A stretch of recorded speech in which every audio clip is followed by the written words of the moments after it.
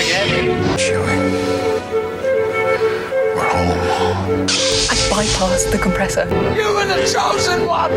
Something truly special. Congratulations. You are being rescued. Revenge is not the Jedi way. I am no Jedi.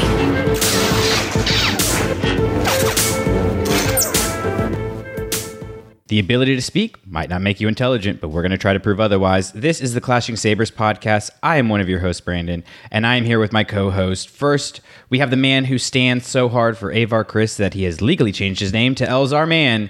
It's... Oh, no. Hey, it's Drew. How are you today, Brandon? I am fantastic. I'm very excited for this episode, and we cannot forget that we also have our pole star here, the Stellan Geos of podcasting.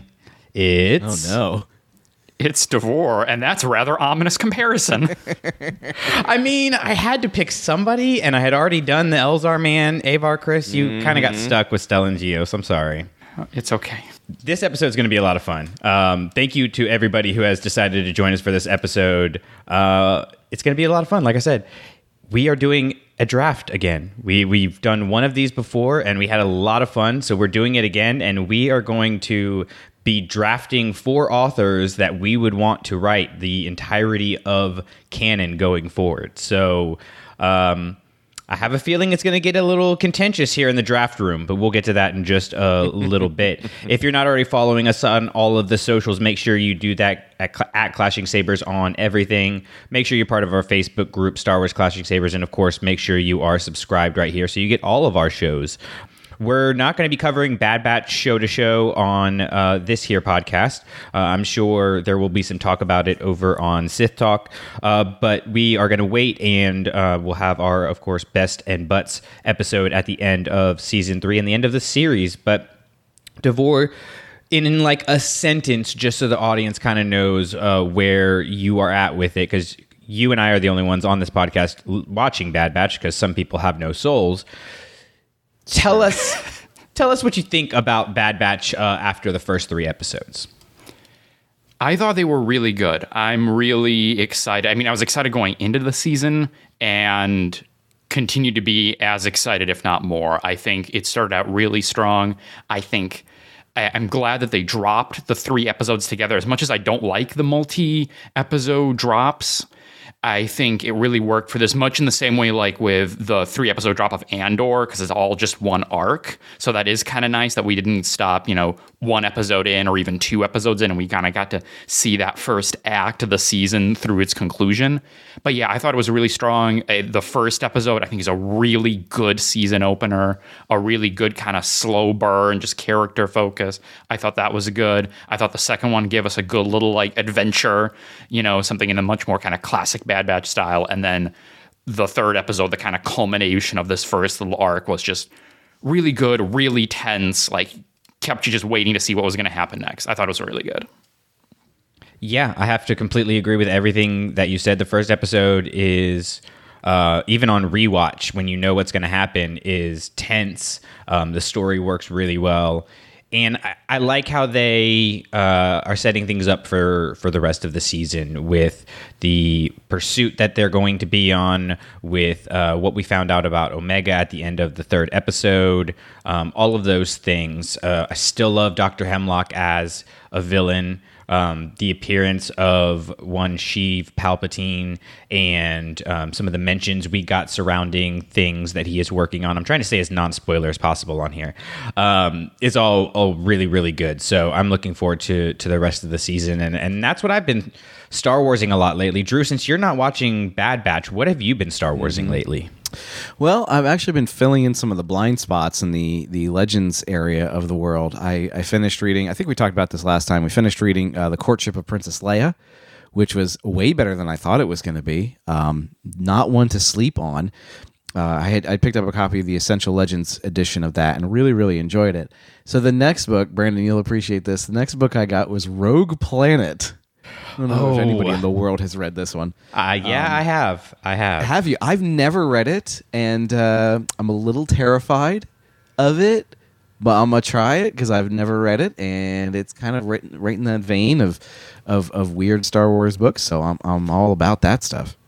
I think I read it as a teenager. Like, it was one of the few Legends books that I actually read. I think it was like available at my public library or something. There was probably a reason that it was still available at my public library. So we'll just leave that. It's only been checked out twice in the past 25 years or so. Yeah. I had found a hardcover copy online for like $1 or $2, and I was like, well, this is hard to turn down. So Yeah. It's supposed to tie into the new Jedi Order series, which I loved and have all of them, but I've never read this one, so we're gonna give it a shot and we'll see. I am rereading Resistance Reborn right now, and enjoying it quite a bit. Oh, that's a really good book. I forgot how much I enjoyed it. I've only read it the one time. I went to the library; it was available, and I was like, you know what, I'm gonna do this, and it's enjoyable, man. It's just I feel like it's I'm about 50 pages in, I think. I don't really remember a lot of what happens in the book. You know, I remember the basic premise of them rebuilding the Resistance and stuff like that, but it feels like fun Star Wars, which when you're contrasting that with the darkness of how Bad Batch started is a really good palate cleanser and balance to be reading each evening. So I'm enjoying that quite a bit. Trying to revisit some of the canon books that I haven't gotten around to a second time, because that's really when I feel like I really start to understand what they were going for, get good perspective on it, and really nail it into memory there. So enjoying that quite a bit. So that kind of leads right into what we are going to be talking about tonight, which is our author draft. This is our second draft that we're doing. Last time, if you didn't listen, we drafted people to go on a heist, a team to go on a heist, and Drew picked like an entire really military force. It was Rules were meant to be broken. It got a little out of hand, as things tend to do on this here show, but it was a lot of fun. So we thought we would bring it back. And being that we're all reading Star Wars right now, we're all huge Star Wars book fans. Drew and Devore, if you haven't listened, we're on This Is Lit talking about the Aftermath series. So make sure you go check that out if you haven't listened already. But like, Star Wars books are a big part of each of our fandoms. And so we thought it would be fun to think about, with the plethora of authors that we have, who would be 4 authors we would want to write the entirety of canon. And this doesn't necessarily have to be like our top list. Like, I know some of my personal favorites are down on the list of potential draft picks, just because we're all going to have different standards and expectations of what we think that means in terms of who should take the lead in canon. So, Devore, I'm going to throw it to you. Did you have any standards or expectations or rules that you put on kind of how you built your draft room? Yeah, a little bit. So I went into making my list with a couple of kind of considerations in mind. One of them was that I really wanted to go with like folks that I had a particular attachment to based on the stories that they have told so far. So I definitely wanted to go with that. I mean, of course, as we talked about, like, there's a lot of great authors who've written Star Wars. There's a lot of great Star Wars books out there, but I really want to think about like, okay, like I want to go with the ones that like have really resonated with me for one reason or another, or because they wrote this or that particular book. So I kind of thought in that dimension, that was one. And then another thing that I thought about was I wanted to have a set of authors such that they represented the suite of different types of stories that we get. So, like, Star Wars books delve into like a lot of different like types of stories and kind of genres of stories. And so I wanted to have that sort of genre diversity in there. And I also wanted to have, I don't know how you would label this, maybe story diversity, i.e. I wanted authors who run the gamut of adult to YA to middle grade. Because all of those are part of the tapestry of Star Wars canon. I didn't want to think exclusively in terms of adult books, because the YA books really provide essential storytelling. The middle grade, which I think we do not talk or credit enough, also provide important stories. So I did want to think about, like, based on their to date bibliography and also maybe books that we know they're going to be writing, do I have authors who kind of cover that gamut? I like that. That's kind of similar to mine in terms of trying to pick people to handle the adult YA and middle grade novels. Like, I wanted people who had either told those kinds of stories or shown potential that they were adaptable across different types of stories, which normally to me means that you can adapt across different types of mediums. I did put an emphasis on the novels.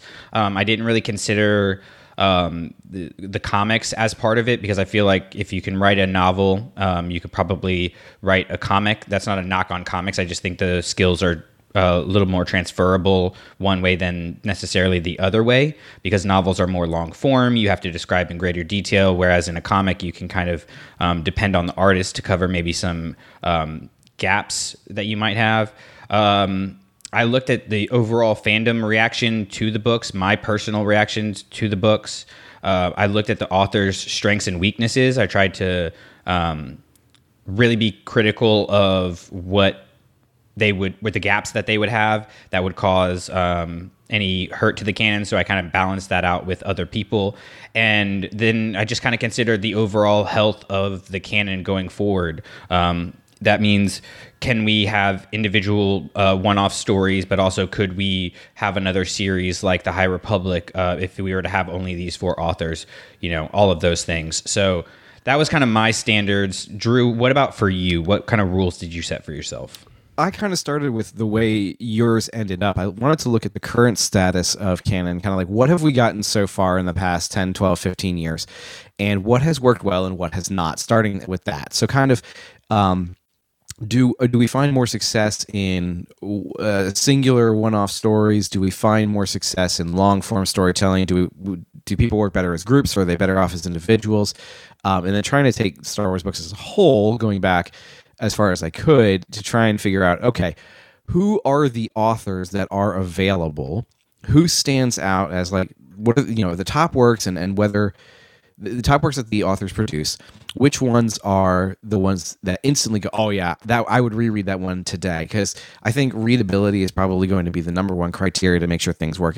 Is this entertaining? Is this good? Another thing I wanted to look at is whether or not the authors had kind of a message that they wanted to tell through their stories. Certain Star Wars books are plot, and that's great. Other ones are trying to do something a little bit under the surface.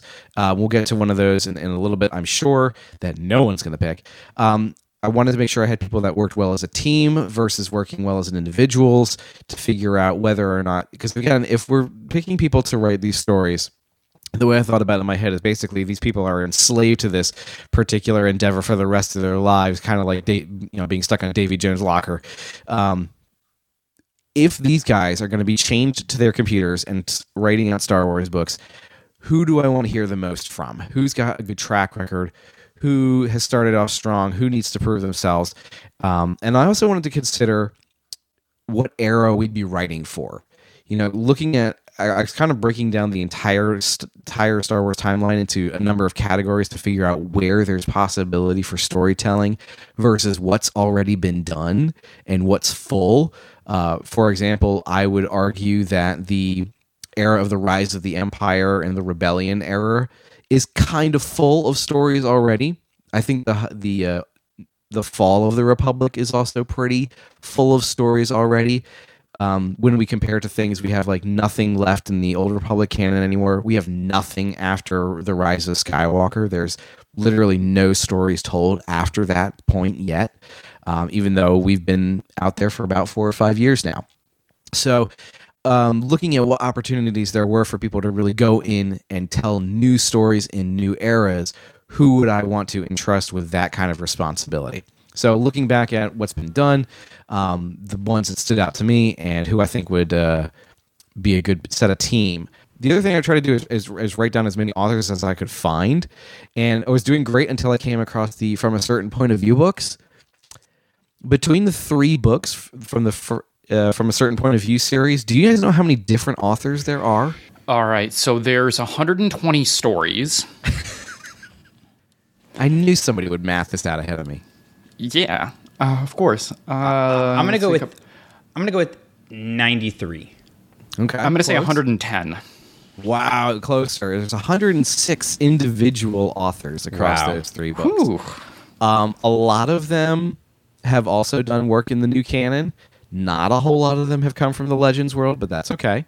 There are some crossovers, but not a ton. But it was really interesting going one by one and realizing who's actually contributed to these stories and who hasn't. So there are definitely some surprising names that, at least the reason I went through that exercise was to figure out, okay, if we're going to pull together the best authors we possibly can, we got to know who's out there. And so that's why I started that. And I started identifying all the authors from the current canon. There's about 35, 34 different author names for canon novels. But I kind of excluded the YA and middle grade novels, kind of because I wasn't thinking about them, honestly. I was only looking at what we would consider the adult level novels. Well, you don't really keep up with most of the YA or middle grade novels, do you? Like, I know you've read Queens and stuff. Yeah, that's really, I've read the Leia Princess of Alderaan. I've read Lost Stars. I have a copy of Rebel Rising. I have not read it yet. Oh, that's a good I've one. read the middle grades for the High Republic, but I don't really know that I really do much more outside of those. And Okay. it's, like nothing, no slight against them. It's just the other ones are more my style. Yeah, and that's what's going to be interesting to see in the authors that we pick is everybody has kind of their lane of things that they like and consider. Like I enjoy like all 3 levels. Devore listens to audiobooks more than either of us. You stick mostly with the adult novels, so it's like it creates a different perspective on the canon and what works and what doesn't. Just taking it in different ways, taking in different levels. Like Drew, you have a much bigger understanding of Legends than I do. So like all of those things kind of shape how we view what a Star Wars book should be. So I'm really excited to do this. So I have a randomizer on here that's got our names on it. It's a little wheel. I'm going to spin to decide the order that we go in. So it says Brandon, Brandon, and Brandon. So we're going to go ahead and spin this. Turn. Oh. I'm not going to lie, guys. It actually did land on Brandon. Jeez. Can we get a judge over here? Oh, man. So I guess I get to go Fine. first. Okay. And we're picking a total of 4, and let's just make sure we go through the rules. So everybody gets 4, but we go Everybody one gets at 4. a time. Yep. And when you pick a name, that excludes it from opportunity for anybody else to get them, right? Correct. You cannot repeat. All right. So I'm going to keep track of things on my side. Now I have a spreadsheet open. I was worried that I wasn't going to be able to get this pick in. With the number 1 pick in the draft, I am picking the number 1 Star Wars author, in my opinion, to date, Miss Claudia Gray. I knew it. No one is surprised by that. Yeah, not at all. I didn't even put her on my list because I knew Brandon was going to take her. I was so nervous that somebody else was going to like, you look at the books that she has: Lost Stars, Bloodline, Leia Princess of Alderaan, Master and Apprentice. Like, all of those are in my top 10 Star Wars books. So I said that her strengths are the one-off books, and connecting with other parts of the canon, particularly to enhance it. For example, Master and Apprentice adds a lot to Qui-Gon and Obi-Wan's relationship, but also a lot about like why Qui-Gon would be invested in a slave kid on Tatooine that he randomly meets, even beyond the Force powers. Lost Stars is just a masterpiece in storytelling. Bloodline is a great expose on what the New Republic was like and kind of where the cracks were that the First Order could expose. All of those things she does really, really well. I do think... and so this is a gap I'm going to have to make up over the rest of my picks. But I do think that she struggles, or I shouldn't say struggles. Her weaker entries are her High Republic books. That is a relative term. Yeah. They're good, but they're not her best, nor are they the High Republic's best. So I worry about her if she was solely responsible for writing a longer series. I don't know if that's something that would have the same impact. If she was writing more of the High Republic books, maybe I'd have a better gauge on that. But that's something I'll have to consider as I continue drafting. But number 1 draft pick overall, surprising apparently nobody, Miss Claudia Gray. Yeah, I think that was the first thing that jumped out. I was like, oh, Brandon's going to steal this one first, so we're just don't worry about it. We're going to let this one go. It's totally fine. I appreciate you guys being so emotionally supportive here because I would have been distraught had I not gotten her. All right. The wheel is spinning, Drew or Devore, and it picks Devore. Devore, you're up next. Who is your number one pick? All right. My number one pick and number 2 overall in the draft is going to be Tessa Gratton. Oh, dang nabbit. Come on. Of the Star Wars authors who've kind of risen to prominence in the recent, like in the last couple of years, so really like, let's say if we just kind of section off like start of High Republic onward as like our current like moment of Star Wars books, I don't think there's been any Star Wars author that I've gotten as excited about as Tessa Gratton. She's had some great entries so far with, of course, Path of Deceit and Closed Fist Has No Claws, the short story Tales of Light and Life, and even Quest for Planet X to bring up the middle grade. I think that's a really good middle grade book. So she's someone who I'm just like super, super pumped when her name comes up. I mean, like Temptation of the Force, like give it to me right now. Like, so in terms of like looking forward, the Star Wars authors that I'm like, of the ones that I'm really excited about, if I see their name attached to a project, like I can't wait to get my hands on that. She's at the top of the list for me right now. So I'm taking Tessa Gratton. I already hate this exercise. It's already not fair. I'm surprised by that pick. Not because anything that you said about her as an author is wrong, but just because I feel like the first round pick is like your foundation, and we don't have a lot of stuff from her in the canon compared to some of the other authors that we have. So I knew you mentioned you were taking somebody that would be a little bit unexpected. That definitely was a little bit unexpected. Does it worry you at all that she has only written so far for the High Republic? Like, would that be a concern in terms of is she going to be able to do a one-off style book that Star Wars likes to do? She technically is not. So she wrote a short story in, the names always jump, Tales of Jedi and Sith, Stories of Jedi and Sith. Yeah, Tales always of the blank of blank and blank, I never know. Yeah. But yeah, she did a Palpatine POV story. So she has technically a credit that is not High Republic. I mean, you do bring up that point. It is a disproportionate part of what she's written for Star Wars so far. I think that's a valid point. But it's also something that I'm not concerned just because I've seen her, she's really demonstrated her writing chops. So I'm not too worried if you plop her in the prequels, the OT, any other period. I feel okay about that. Yeah. Coming in just off the strength of Path of Deceit and Closed Fist Has No Claws alone are just groundbreaking entries into the High Republic series. Like, correct. Kicking off Phase 2 with Path of Deceit is amazing. And I had wondered, going back and forth between the two authors who had contributed, Tessa Gratton and it was Justina Ireland, I think is the other one, right? Yes. Yeah. It's just a shocking story. Like, you think the book is one thing up until like the last 15 pages, and then it just completely pulls the rug out from under you. Like, no, this is not exactly what the story you think it's going to be. Everything is different, and everything you thought was wrong, and we did this on purpose. Ha ha ha! Got you again. Like, that's really amazing. And if we could get that for the rest of time going forward, that would totally be all right with me. I don't think it's a thing that should be overlooked either, that she is writing the second entry in the adult novels of Phase 3, because it's going to be so pivotal to what happens. Yeah. Like the third book I feel like is going to be a lot of action adventure and wrapping up the story, but really the emotional weight is going to come from that book. So it's like there's a point in each of the eras, or excuse me, of the phases that I look at and I'm like, this book needed to land or everything falls apart. You look at Light of the Jedi for Phase 1, had to land or the whole endeavor is off to a bad start and you lose people invested in, this thing we'd been looking forward to in Project Luminous, and Charles Soule hit it out of the park. You look at in Phase 2, I think it's also the first entry, which just happened to be a YA this time because you are trying to again get people invested in this galaxy and in a time period when that was different from what we were used to with the High Republic, when the High Republic was at the highest of heights in terms of reaction to it.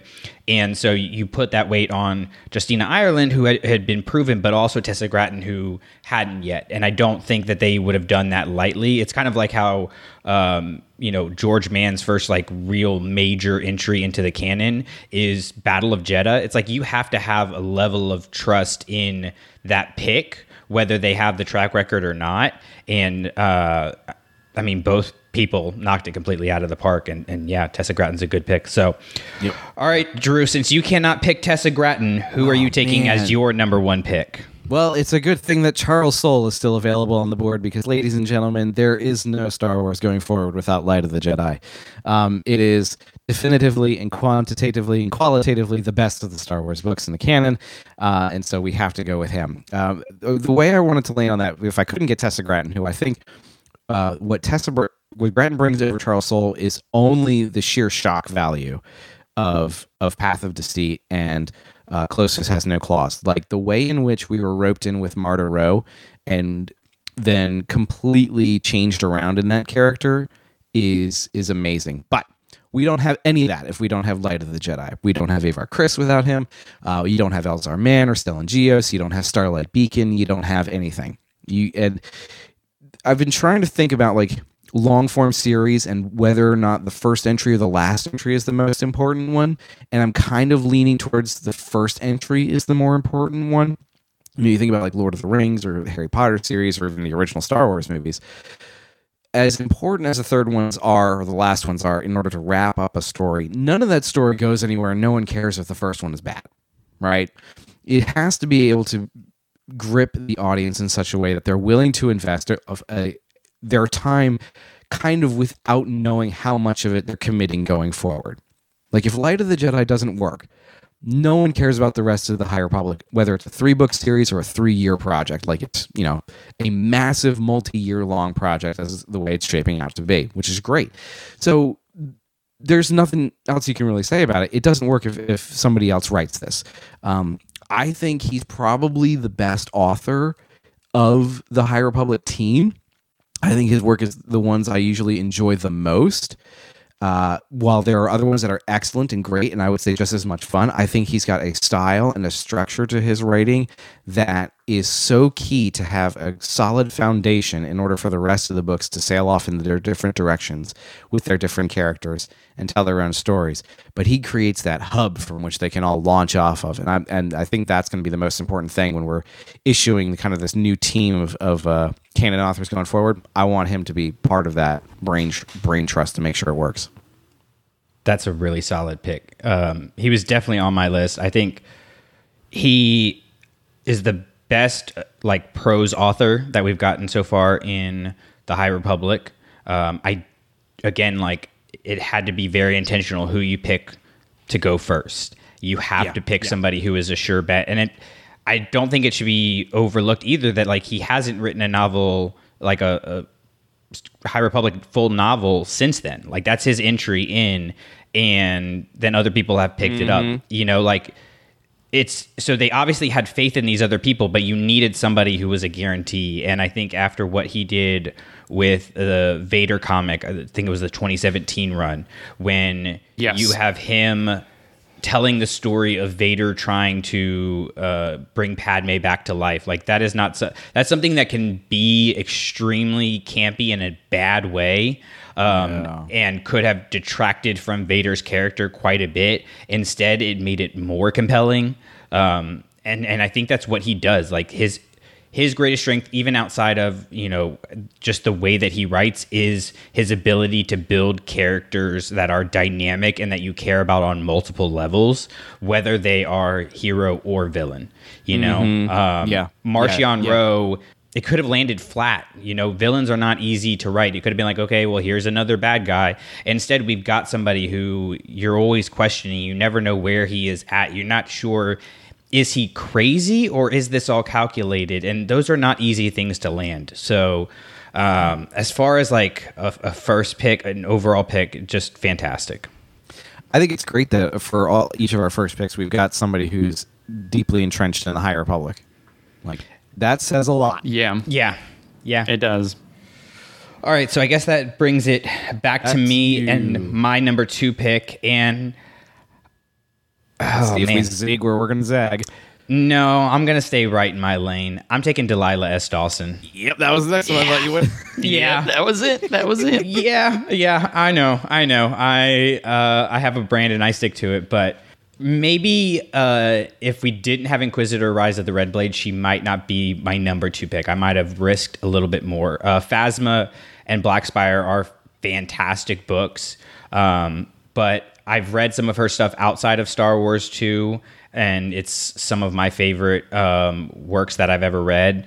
Inquisitor Rise of the Red Blade is my favorite book of all time, and I just think she does a great job of doing the opposite of what Claudia Gray does. Claudia Gray tells really hopeful, bright Star Wars stories. Delilah S. Dawson is a much darker storyteller, but she creates these amazing female leads. She has an amazing strength of creating new characters and building off of these already established characters who maybe don't have a ton of background. Iskat and Phasma were both that. They didn't have a ton of background, but they weren't her characters that she created. But you can very much say they are her characters now because, I mean, Phasma obviously was cut short in the movies. But if you get the book, if you haven't read Phasma, just go read it. It completely changes the dynamic of how you view really her. Good. As a threat. Go back and try that one again. It's really, really good. I do think her weakness is she hasn't written in a series yet, like not even a trilogy. And she does lean into the violence, and that might not be for everyone. And then there are some moments when she puts in these like puns and eye-rolling callbacks to stuff from the movies that would have to be tempered a little bit if she was one of 4. But like anything dark side you need to do, anything with a bad guy you need to do, anything with a, I'll say less than fully hopeful story. Not that her stories end without hope, but you know, they are the darker side of Star Wars. I think you would be tagging her to do it. And with stuff like The Acolyte coming out and with going post Rise of Skywalker and having to have some other threat other than the Sith, I think you've got somebody right here who can pick up any of these characters that we're going to see in these darker stories that we're going to get and really just make them dynamic and compelling and worth sitting down and spending hours reading. So Delilah S. Dawson, my number 2 pick. Nice. Solid. Approved. All right, Devore, that leads to you and your number 2, and I now feel completely uncomfortable about any of the picks you're going to make. So go ahead. I'm a little lost. I can't wait to see this. All right, my number 2 pick. I'm going to go with a fairly me pick, or what I would consider a fairly me pick. My number 2 draft is James Luceno. Now, Interesting. I know the knock on James Luceno and the James Luceno Star Wars books, right? People talk about they're dense, they're plotting. I don't care. They're very good entries. I think what is great about his books, and I think the value add that he has for Star Wars storytelling, is that he is good if you want that kind of granular, slow burn story, which you sometimes need. You know, if you need 20 years on Death Star R&D, James Luceno's your guy. He'll tell you that story. You know, so I think that's what's great about him, and what I like about his books. Again, like the thing that I like about his books is the thing that a lot of people don't like about his books. You know, Plagueis, for example, it's one of the standout books, but like the thing that's always said about Plagueis is it's also a lot of book. And that is true. But again, I think I think if you're picking the 4 and you're talking about different styles and different stories that you need in Star Wars, it's a big galaxy. So like a lot is happening. So sometimes you need those stories that are like they're going to spend their time really fleshing out this particular slice, whether it is, you know, again, the Death Star and how it came to be, or it's about the Sith and their machinations or something. Like you sometimes need that that story that's going to take its time and really delve in and give you all that, like all that meat, like to chew on. So for that reason, I'm going with James Luceno. Who are these people who do not like the Plagueis novel? find them for me so we can have a conversation. That book's amazing. Those people exist. There was somebody on the Facebook page, Yeah. maybe like a month or two ago or something like that. Nah, People sometimes maybe I have to go struggle back with and- Plagueis, even when they recognize that it's like a good book. That it's a lot. A lot happens. It's a lot, but Yeah, I don't think Tarkin reading was a really James good. Luceno book is like Yeah. relaxing because you have to be No. paying attention all the time. Yeah, especially Drew just mentioned, especially Tarkin. Like if you Yes. you will lose the plot if you are not Yeah. paying attention. You do have to want to read that one. It's good. I really enjoy that book. This is our first entry from Legends also, first author to pull over from Legends. He was part of that transition, I think, from going from Legends to shaping what new canon was going to be. We had some of those crossovers with John Jackson Miller and James Luceno and Christy Golden. And again, I don't think that those people were chosen lightly. I kind of think that they were always going to start pulling in new people to kind of really shape what Star Wars books were going to look like going forward. But I think you needed those few to make that transition over, get people who maybe were not stuck in Legends, but really attached to Legends to go. I mean, there are those people who were very adamantly against the end I of remember. Legends, and You guys remember the billboards they would have in California? I try to forget it, but I can't. But Guys, it's the a bunch of books. It's fine. You're going to be fine. the thing is, you still that's your base that you're going to be writing to start out with. I think that they've broadened the base with people like myself who didn't read all of Legends and felt kind of overwhelmed about jumping into it. That was a good starting off point for me, but I think bringing in those older authors to make that transition was really important. And so, yeah, I didn't see that coming again, but I think it's a really solid pick. Thank you. Nice job. All right, Drew, your All right. number 2 pick, and why is it? I don't know. I got nothing. I'll give you a space dollar if you can guess who I'm going to pick, because my next couple ones are definitely not well nailed down. I knew who I wanted first, and I knew who I wanted if I couldn't have Tessa Gratton. But from here, it starts to get a little bit amorphous. So I think I'm going to have to go with... Oh, man, it's so hard. All right, I'm going to steal Matthew Stover. Oh, good pull. Nice. Because Nice. I can't believe none of you losers picked the Revenge of the Sith novelization before me. He's on my list. He is on my list. I don't care for the novelizations in general, but that one's different. It's just flat out different, right? It's just telling a different story than the movie is telling, and I'm okay with that. I think it's probably the most interesting of the novelizations, but honestly, the reason he stands out for me is he wrote an entry in the New Jedi Order called Traitor. And Traitor is a story of Jason Solo, who is Han and Leia's son, eldest son, and he's captured by the bad guys, and he's tortured by this character who may or may not have been a former Jedi. It's kind of hard to tell. So it's a lot of philosophical Force questions. It's a lot about how do we use the Force? What is it for? It's a lot of questions about does this kind of action make you good versus evil, or is that more an intention of the heart? And so it's playing a lot with more about motivations than it is about telling good guy fights bad guy, good guy wins, bad guy loses. It's not nearly as straightforward a story as a lot of other entries in the saga are, which is great because I feel like it's trying to tell us something different. And I need to go back and reread it. It's on my list of things I'd like to reread before the end of the calendar year, because there are a couple entries in the New Jedi Order that just are so different from the rest of them, and Matthew Stover's Traitor is chief among them. So, but he also wrote Shatterpoint, which I finished reading not that long ago, which was another one that I had never read before. And people have recommended as really good in the past. And I mean, you can definitely tell he watched Heart of Darkness 1,000 times before writing this text. It's basically the same story, which is fine, don't get me wrong. But I feel like it is, again, trying to do more than just tell an action story. He's trying to dive into the motivations of characters, draw parallels in the opposing forces to say, hey, look, you've kind of got options here, how you want to live your life. Which is it going to be? And he makes his characters take tough decisions, and make tough choices. And then he forces them to live with the consequences. So, Shatterpoint's been on my mind for a while, and any book that kind of sticks around in your brain months after you've read it, and not in a way that says, man, I hated that experience, it's got to be worth something.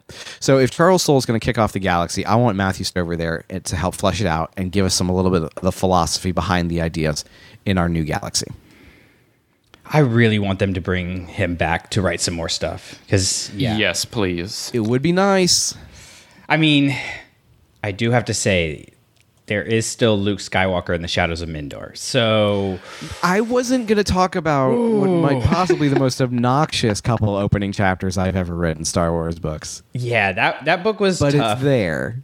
That book was tough. If I hadn't read Revenge of the Sith, if I hadn't read Revenge of the Sith and Shatterpoint, it would have been completely off of my list. But having read those two, Revenge of the Sith possibly being the best Star Wars novel of all time is It definitely gives them a lot more mileage than Shadows of Mindor is ever going to afford anybody for anything. Absolutely. God, when that book, when it went from, it's not Shadow's Pawn, it's Shadow Spawn, or whatever it was, I was like, no, I quit. I'm goodbye. I put the book back down on the shelf and walked out of the bookstore. Said, no more for me. It was too late for me. I'd already bought it. Oh, no, you poor thing. I should go buy it. It can't be more than like 25 cents, right? It's got to be pretty cheap by now. Probably. I mean... I can just give you my copy next time we see each other. Oh, man. Okay. That would be hilarious. Not to crap on Matthew Stover. He is fantastic and a great pick. Number 2 on my pick. I got to have him on my team. Yeah. And I like the idea of fleshing out the characters more and things like that. All right. So that sends it back to me. And I wasn't going to move this pick this high.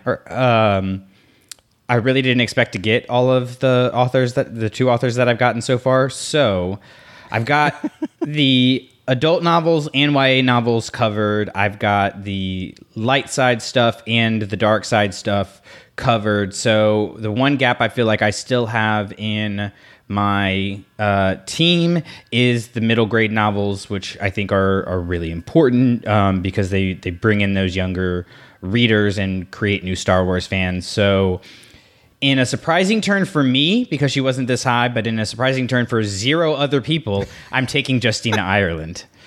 Interesting. Yep. I think she just has a great grasp of the it factor of Star Wars. I think she could lead the entirety of the YA and young reader side of things. She has written a variety of Star Wars stories when you're looking at eras, characters, plots. And at the end of the day, like, her books are just a lot of fun. And I think you need to be able to have fun when you're reading a Star Wars book. And, Delilah Dawson's books, while they're fun for me because I like pain, they're not like the funnest books. Yes, I just said funnest intentionally.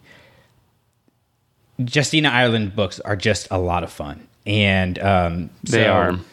My weakness with her was having only written YA and middle grade novels, but considering the fact that I've got the other 2 to really handle the adult novels and to handle it from different angles and dimensions, I would feel comfortable letting her stay in her lane and really bring angst to characters, but also make them a lot of fun. I like that she focuses more on the internal conflicts of people than she does necessarily the big plot elements, because I think that gives us time to tell smaller stories that are compelling, really important to these characters. And I think in this new era of Star Wars where we're constantly getting more and more stories, I think being able to tell those small stories becomes a very valuable skill. And she definitely has that in her wheelhouse. So Justina Ireland at number 3 for me. I'm sure you both had that on your bingo card. Yes. It was not really one I expected you to grab somebody else. I think there's still time for you. Okay. Well, I'll have to see if that is who I get or not in my last pick. I like that Devore and I have basically pre-planned what you were going to pick. Yeah. Yes. And then try to build our lists around that. I have no idea what Devore's going to pick. I have zero idea what he's going to go for now. Like, I feel with Drew, like Charles Soule, safe bet. Matthew Stover makes sense, but I wouldn't have expected him to be that high on your list. With Devore, I've got nothing. I mean, he could come out and pick Bilbo Baggins, and I'd be like, yeah, that makes perfect sense for this list. Yeah, it sounds reasonable. Well, no one's written a history of the B1 battle droid yet, so I don't really know where his dead go-tos are going to be. I mean, we do have one author who wrote about a specific B1 battle droid still on the board. I don't think that's going to make his list. Conversation No. last Okay. week. There is time, though, Devore. There's time. Go ahead. Go for it, Devore. Make your third pick. I have to start by apologizing to Drew because I suspect this person is on his list. No, you're not. But I got to take him. I did not think that I'd have this person available this late in the game. So as far as my list goes right now, we've got, the character storytelling and, getting that POV with Tessa Gratton there. We've got the kind of big story, big in terms of scale and also time that James Luceno can do. That's also important, I think. But, Star Wars is also action and adventure and excitement. Space battles. Oh, no. So my number 3 pick is Alexander Freed. Dang, nap it. I think Drew I just finished threw the his Rogue computer. One novels. I finished the Rogue One novelization not too long ago, and he does such a great job in there, and also, of course, in Alphabet Squadron with these kind of team stories, of looking at this group of people and their motivations and what's bringing them together, what's uniting them, but also what's causing conflict among them, I think is really good. And then just like the exciting telling space battles, ground battles, all that kind of stuff. Like that's also really important to the heart of Star Wars. And so, yeah, sorry, Drew. I thought you were going to take him already. I was shocked that you didn't already. So I was like, oh my God, I got to take him now. I got to take him while he's still on the board. So yes, I am taking Alexander Freed right now. Alphabet Squadron might be the most solid trilogy of Star Wars books ever written. Like, all of them are high enough quality, and none of them dip. And Shadowfall, even though it's the second one, is probably the best out of all three. Like, Shadowfall rocked me a little bit when I read that one the first time. I couldn't believe how good I liked Shadowfall. Even when it gets weird towards the end. Like, especially because it gets weird towards the end. Yeah. Who else has written a trilogy of books as that are as consistently good as Alphabet Squadron? I can't think of anybody off the top of my head. It takes a lot to get me to be invested in a story about starfighter pilots and space battles, because reading those is not my favorite experience. But damn if I wasn't invested every single page. Like, well, those books aren't about pilots. Right. They're not about space battles. They're about people, and it's about their identities and who they are and what shapes them, what they allow to be shaped by. It's not. They could have been told about workers at a fast food restaurant, and if it was the same kind of approach, it would have sang just as well.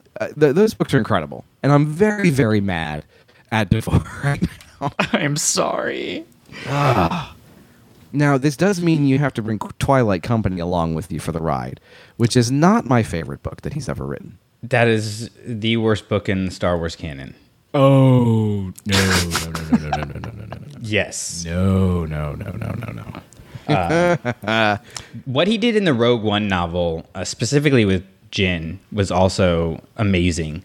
Breaking down her psychology and where she was at with how she viewed Galen and kind of how she handled the trauma in her life. And I think that angle is where he becomes particularly important for, a team of authors, because he does handle PTSD, trauma, those kind of things in a way that is extremely respectful to like the people who go through those kinds of things, but also it doesn't caricature them. He really makes them real and builds an understanding about what people go through when they experience such traumas, to where you almost kind of feel it yourself. And with the way that Star Wars stories are being told of late, where there's definitely a lot of hope and stuff in the stories, all those things that make Star Wars, family, all of those positive elements. But I do feel like we've gotten a lot more of a sad Star Wars of late. You look at things like Obi-Wan and stuff where you're really dealing with people facing their traumas. And that could be an angle that he really brings to the table that would be extremely valuable, especially as we move into the end of after Rise of Skywalker, and you're looking at more characters who have gone through a war and what kind of things are they going to be experiencing, because I think we're going to eventually, get more of those stories, because Empire Rebels era is kind of, it's kind of done. I think most people are kind of like, okay, we can move on from there. Full, yeah. But we don't want to just blow off, what happened in the sequel trilogy and just continue on as if, everything is fine for these characters that we care about so much in Rey, Finn, Poe, all of those people in the sequels that have both, sustained Star Wars, brought in new Star Wars fans, all of those things. And he would be a trusted hand to write even those major characters because of what he did with Jin, combined with what he's done in his other books. All right, Drew. Now you have to zag where he zigged. So, no, this might be the most predictable of all picks. Let me tell you what. All right, what you got? Once upon a time, there was a Star Wars book that was released, and this author had never written a Star Wars book before, and has never written a Star Wars novel since. However, this person also did write an entry in The Return of the Jedi from a certain point of view about this singular most important character in the entire Star Wars saga. That's right, Wedge Antilles, hero of the rebellion. His story penned by none other than Emma Mako Camden, who brought us the most perfect book of all time called Ronin, and I will fight all of you to the death defending that. It is the most interesting story. It is the most out-of-the-box story, and dagnabbit, we're going to tell us some out-of-the-box stories going forward in this new canon. We're going to tell wild stories. We're going to reinvent terms. We're going to reappropriate things. We're going to change up the meaning of everything. You think good guys are good? Nah, good guys are bad. You think bad guys are bad? Yes, they are bad, but they're also good too. Ronin is the most important book of all time in the Star Wars universe. It's just the best. You're never going to beat it. And I think that means we should give Emma Camden unlimited license to continue writing Star Wars stories from here until the end of time. I mean, Emma picks Wedge Antilles to write for. So if you're going to put Wedge Antilles in a story, this is how you do it.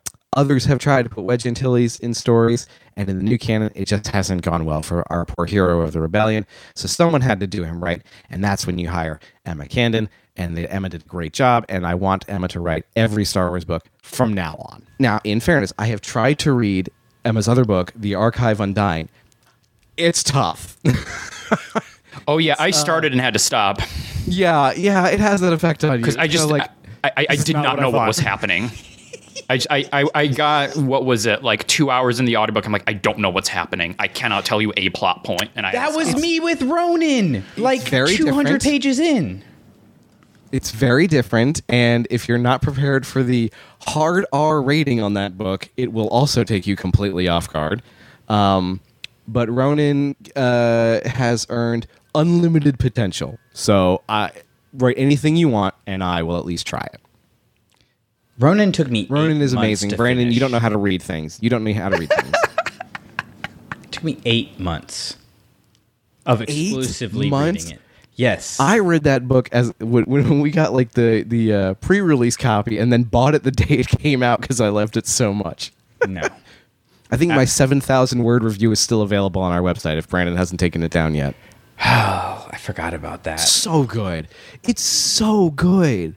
Like, everything means something. Like, even if you don't understand exactly what it means, by the end, you should be able to, if you're taking appropriate notes, Brandon. I wasn't taking appropriate notes. Guys, let's reread Ronin. Let's do it, like, right now. I don't even know. Oh, there it is. It's on the bottom shelf. I was about to say, you don't even know if you have a copy of it, do you? I was like, I know I've got the review copy they sent. I just don't know where it's at. It's on my bottom shelf with like the Thrawn books and stuff. So Does it have anything on it like that says it's a review copy? no. Oh, dang it. That would be cool. Yeah, that would be cool. No, we get they send us the regular copies. The review copies are more the digital ones, which have a page in there, which is pretty cool to see. You're like, oh man, I get to see this Star Wars book early. So stay tuned for more of that. I was shocked at how much I loved Ronin when it first came out. Like, I couldn't believe that it was written for me, you know? Like, it was written only for you. Yes, me and 4 other people on planet Earth evidently are the only ones who liked it. And you know what? That's okay. We are going to fight for it because it was amazing. It's so good. It's so good. Everything is good about it from top to bottom. All right, well... I felt pretty safe picking Emma because no one was going to pick Emma Canton. Yeah. That was never happening. I know. That's fine.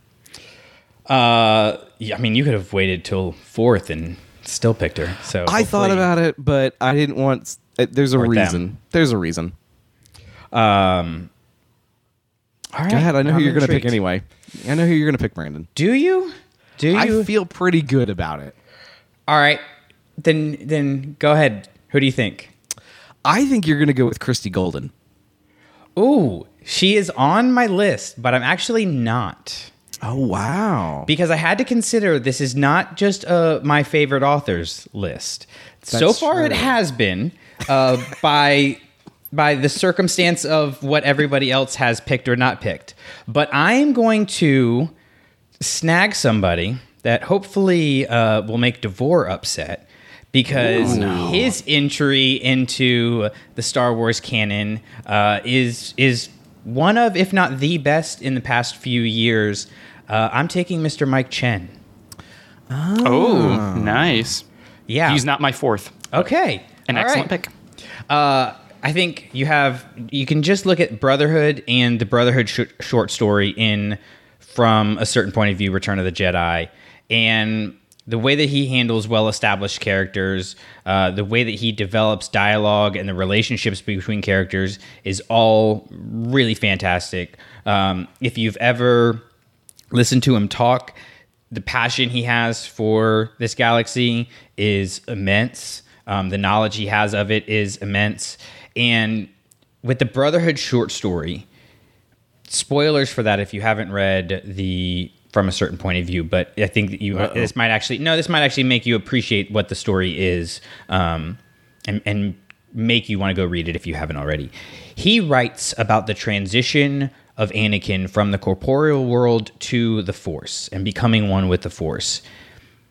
That is the hardest thing you could ever ask somebody to write about.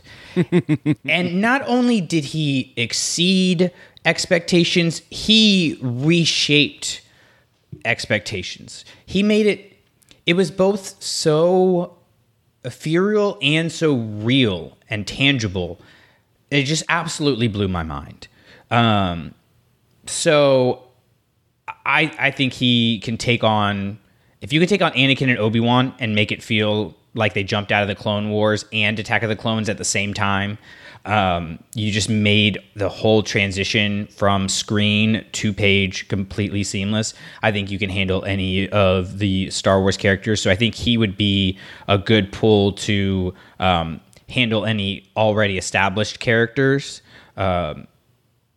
I do wonder, since he has only the one entry, can he create his own compelling characters? Yeah. But that's a good question. With Claudia Gray, Delilah Dawson, and Justina Ireland all on my list, and knowing that they can do that, I think you can play to his strengths if that is something that he's not capable of doing, or not as strong at doing, and so he can handle your I would trust him to handle Luke and Leia and Rey and Poe and Finn and all of these characters and take them off the screen onto the page because of what he did with Anakin and Obi-Wan, not just once, but twice, and handling a story that we never thought we would get. And it's interesting too, because I heard him talking, and he wanted to tell that story. He wanted to take on one of the biggest moments in Star Wars that, we just kind of never thought we would get, because it's a weird story to tell. And he's like, no, this is the story that I want to tell. So I love me some Mike Chen. I hope we get him back in the canon soon. He is my 4th pick of my team to write the future of canon. Nice. Bold pick. Really got to read Brotherhood. Dude, it is so good. Yes, you do. Yeah, I say this. I think every time we have an episode together, it's like, I really got to get to that book. Really, But really Rogue good. Planet, I got to read Rogue Planet. I mean, take a break from Rogue Planet and read Brotherhood, because you'll thank me later. With that said, Devore, it sounds like I did not snag one of your picks. So who is your fourth author in your canon team? All right, my final pick for the author draft. So far, a part of Star Wars that has not yet come up among my authors or that I haven't really talked about, but it's an important part of Star Wars, and that's love. There's a lot of love stories in Star Wars. A lot of them, most of them don't end very well, but it's there. Some of them do, but it's still very important. And I'm going to pick the author who has written two of my favorite Star Wars romance stories, two of my favorite couples that we've gotten in Star Wars. And that is right. My final draft pick is none other than Miss Zoraida Cordova. Yeah. Author of Yeah. A Crash of Fate, published in August of 2019 and read by so few of you people that have to yell about it over and over again on podcasts. Go read it. But also the author of Convergence, and she gave us Ziri and Fontu. I had to hesitate for a second because the stupid Convergence cataclysm is there, and I'm like, oh, which one's which? She wrote Convergence. But yeah, she gave us Ziri Albaran and Fontu Zen and that story, and set up that kind of romance of that sort of like Romeo and Juliet-esque. They're from these two, warring families, well, really warring planets, but they find each other through kind of fate and circumstance, and they fall in love and all of that. Like, and it's so good, and it just like it hits something. And so, yeah, I'm going to put Zoraida there to give us that kind of that heartfelt, the romance, the love, that stuff. You old softy. Yes. I'm honestly, looking back on it now, I'm surprised she wasn't higher on your list. She was going to be, there were a couple, I wanted to make sure that I was going to get them because I did not think either of you were going to pick her. So I was like, I think this is a safe pick. I can wait. The other two, particularly Freed, I was worried about. So I was like, I need to get him. Lucena, I was like, someone could take him. So I wanted to make sure I kind of had those in the bag before I went with Zoraida. Okay. It's just good pick. Really good pick. I'm still mad at you. Okay, so I get to round it out, huh? You do. Who's All your right, fourth pick? if I get to round it out and I get to make the final pick in the draft, can I cheat? I mean, there were no pre-established rules other than 4, so... There's a pretty big rule I'm going to break here. I'm going to break it anyway. When we look back at the stories that have been told in Star Wars, sometimes authors come in pairs. Sometimes it takes two people to tell entire stories. You're breaking the one rule that we had? Good Lord. You just said there were no established rules, and I did caveat. I said, well, there is one pretty big important rule. But a long time ago, in a galaxy far, far away, Aaron Alston and Michael Stackpole wrote the X-Wing series of books. And they're all good. Now, the problem is picking one of them over the other. And this is where I struggle, because Stackpole gave us I, Jedi, which gave us the story of Corran Horn, the most interesting Jedi not from the Skywalker family in a long, long time. But Aaron Alston has a legacy to him as well. We talked earlier about, especially with Charles Soule, who was the voice who kicked off the High Republic and kind of set things for it. Aaron Alston wrote the first entry of the Legacy of the Force series and the Fate of the Jedi series. Now, I know those aren't the most popular or most exciting series that people like to claim as their favorites or anything like that.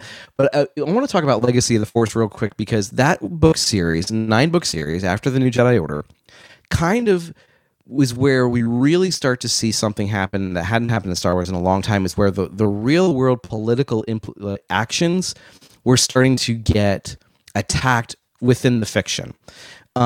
The Legacy of the Force starts off as a critique as kind of that Bush post 9/11 Patriot Act era of where the government gets dark and evil really, really fast. And they take a lot of the themes that people were feeling in the real world and applying Star Wars characters over top of it. And maybe it was just because I was just the right age where I was finally able to see those kinds of things in the writing when it was came. Oh, this guy's the Patriot Act kind of guy. Oh, okay, I see what we're doing here now. And that really kind of changed the way we were able to interpret and really appreciate the Star Wars universe. So if I have to get to pick only one guy, I'll have to pick Aaron Alston because he has such a depth of entries, and they're all really good. You know, the way they kicked off the Fate of the Jedi series, you know, many, many years after Return of the Jedi had ended, and characters have come and gone, loved ones have been lost, new families have been found, and we're telling a new era of story. The way in which they handle a galaxy that has been in constant conflict for 50 years and the impact that has on these characters was really very interesting. So, you know, I love what Michael Stackpole did for the X-Wing books and for iJedi especially. One of the very first times we get a first-person point of view, which is just a different way to tell a story. But if I want somebody who's going to have a long life and tell a lot of different stories over the course of the rest of our canon, you know, Charles Soule will kick it off. Matthew Stover can give us a lot of good insight into things. Emma Cannon can do whatever the heck they want, and it'll be perfect. But Aaron Alston, I think, is the workhorse. I think Alston is the one who is going to put out entry after entry after entry for the long haul, and is going to say, I'm going to tell you a story that's going to evolve over the years, but it's one that you're going to really want to stick along for the entirety of the ride. So if you're going to get mad about breaking your petty rules, then even though no one can pick anybody else after this one, that's what we're going to do. We're going to end with Aaron Alston as the 12th pick overall and the last one for the team. All right, so that rounds out your team. I've got Claudia Gray, Delilah S. Dawson, Justina Ireland, and Mike Chen. DeVore has Tessa Gratton, James Luceno, Alexander Freed, Zoraida Cordova. And then, as Drew said, he has Charles Soule, Matthew Stover, Emma Camden, and Aaron Alston. So 3 very different teams, but looking at them, they are 3 very specific teams to us. They're all on brand, as it were. Yes, very much so. So let us know who you guys would pick as your 4 authors to continue the Star Wars canon, to write the entirety of canon. Tell us, you know, why you guys like my list more than you like DeVore and Drew's list, because I'm the obvious winner here with the best overall picks. So let us know what you think, and we will be here ready to listen, ready to talk to you guys, and ready to bring you more awesome Star Wars discussions. This, like I said, is our second draft. We're definitely going to have to do some more of these, so if you have any suggestions on things you would like to see us put in a draft episode, let us know over on our Facebook group, Star Wars Clashing Sabers, or email us, clashingsabersnetwork@gmail.com. That's usually the easiest ways to get in touch with us, but we're also on all of the socials at Clashing Sabers. And of course, you know, we're talking about books here. Got to talk about our Patreon, which supports our mission to put Star Wars books into classrooms across the country. Just shipped off a box of books today to our first group of pre-K students, which is wow. Nice. Yeah. Oh, cool. So got a variety of books in that box for them as they continue to grow and evolve, and maybe the Star Wars book will be the first book they pick up and it'll change their life, and that can happen just thanks to our amazing patrons. So all of that is great, but DeVore, really people want to find you and follow you and where you're at, so tell them where they can find you. All right, if you want to follow me on X, you can do that at A Large Review Pod. You can also listen to me over on Space Swifties, a Star Wars and Taylor Swift podcast that I host with my wife, the one and only Meg Dowell. I feel like we should come up with a term, like a new term for following for X. Like, if you want to Z me on X, just make it completely ridiculous. Save us all. Just totally make it go the other way than Elon thought it was going to go. He's like, I'm going to name it X. It's going to be cool. We're like, no, we're going to make it even cheesier than it already is. Oh, man. I don't know. It's worth a shot. It's worth a shot. It's a heck of an idea. You know what? No bad ideas in a brainstorm session. But there is some dry land, so there is that. Drew, if people want to hang out with you online and see other things or tell you why they like Ronin so much, where can they do that? Best place to do it is on the Facebook group Star Wars Clashing Sabers. You can find me there. Trying to stir up some trouble, as always. And always in good trouble. Always good trouble. Always in good trouble and good fun is what we have over on our Facebook group. And that's a space for you guys to share what you're working on, what you're creating also. So make sure you let us know what you guys are doing, because we want to follow and continue to build this amazing community that we have over the past, 6 years that we've been doing this now? It's crazy. Oh, my goodness. We're getting old, man. We're getting old. Oh, every day. What is not going to get old is this outro, though, because we're going to hold on to this for as long as possible, and that is Batch 8. Hi-ho. Hi-ho. All Clashing Sabers productions are the intellectual property of the Clashing Sabers Network and ClashingSabers.net. All licensed sounds and images are the property of their respective copyright holders and are used for informational and educational purposes only. For more information on our nonprofit or to nominate a teacher, go to ClashingSabers.net. For questions or inquiries, please email us at ClashingSabersNetwork@gmail.com. You're just going to walk away?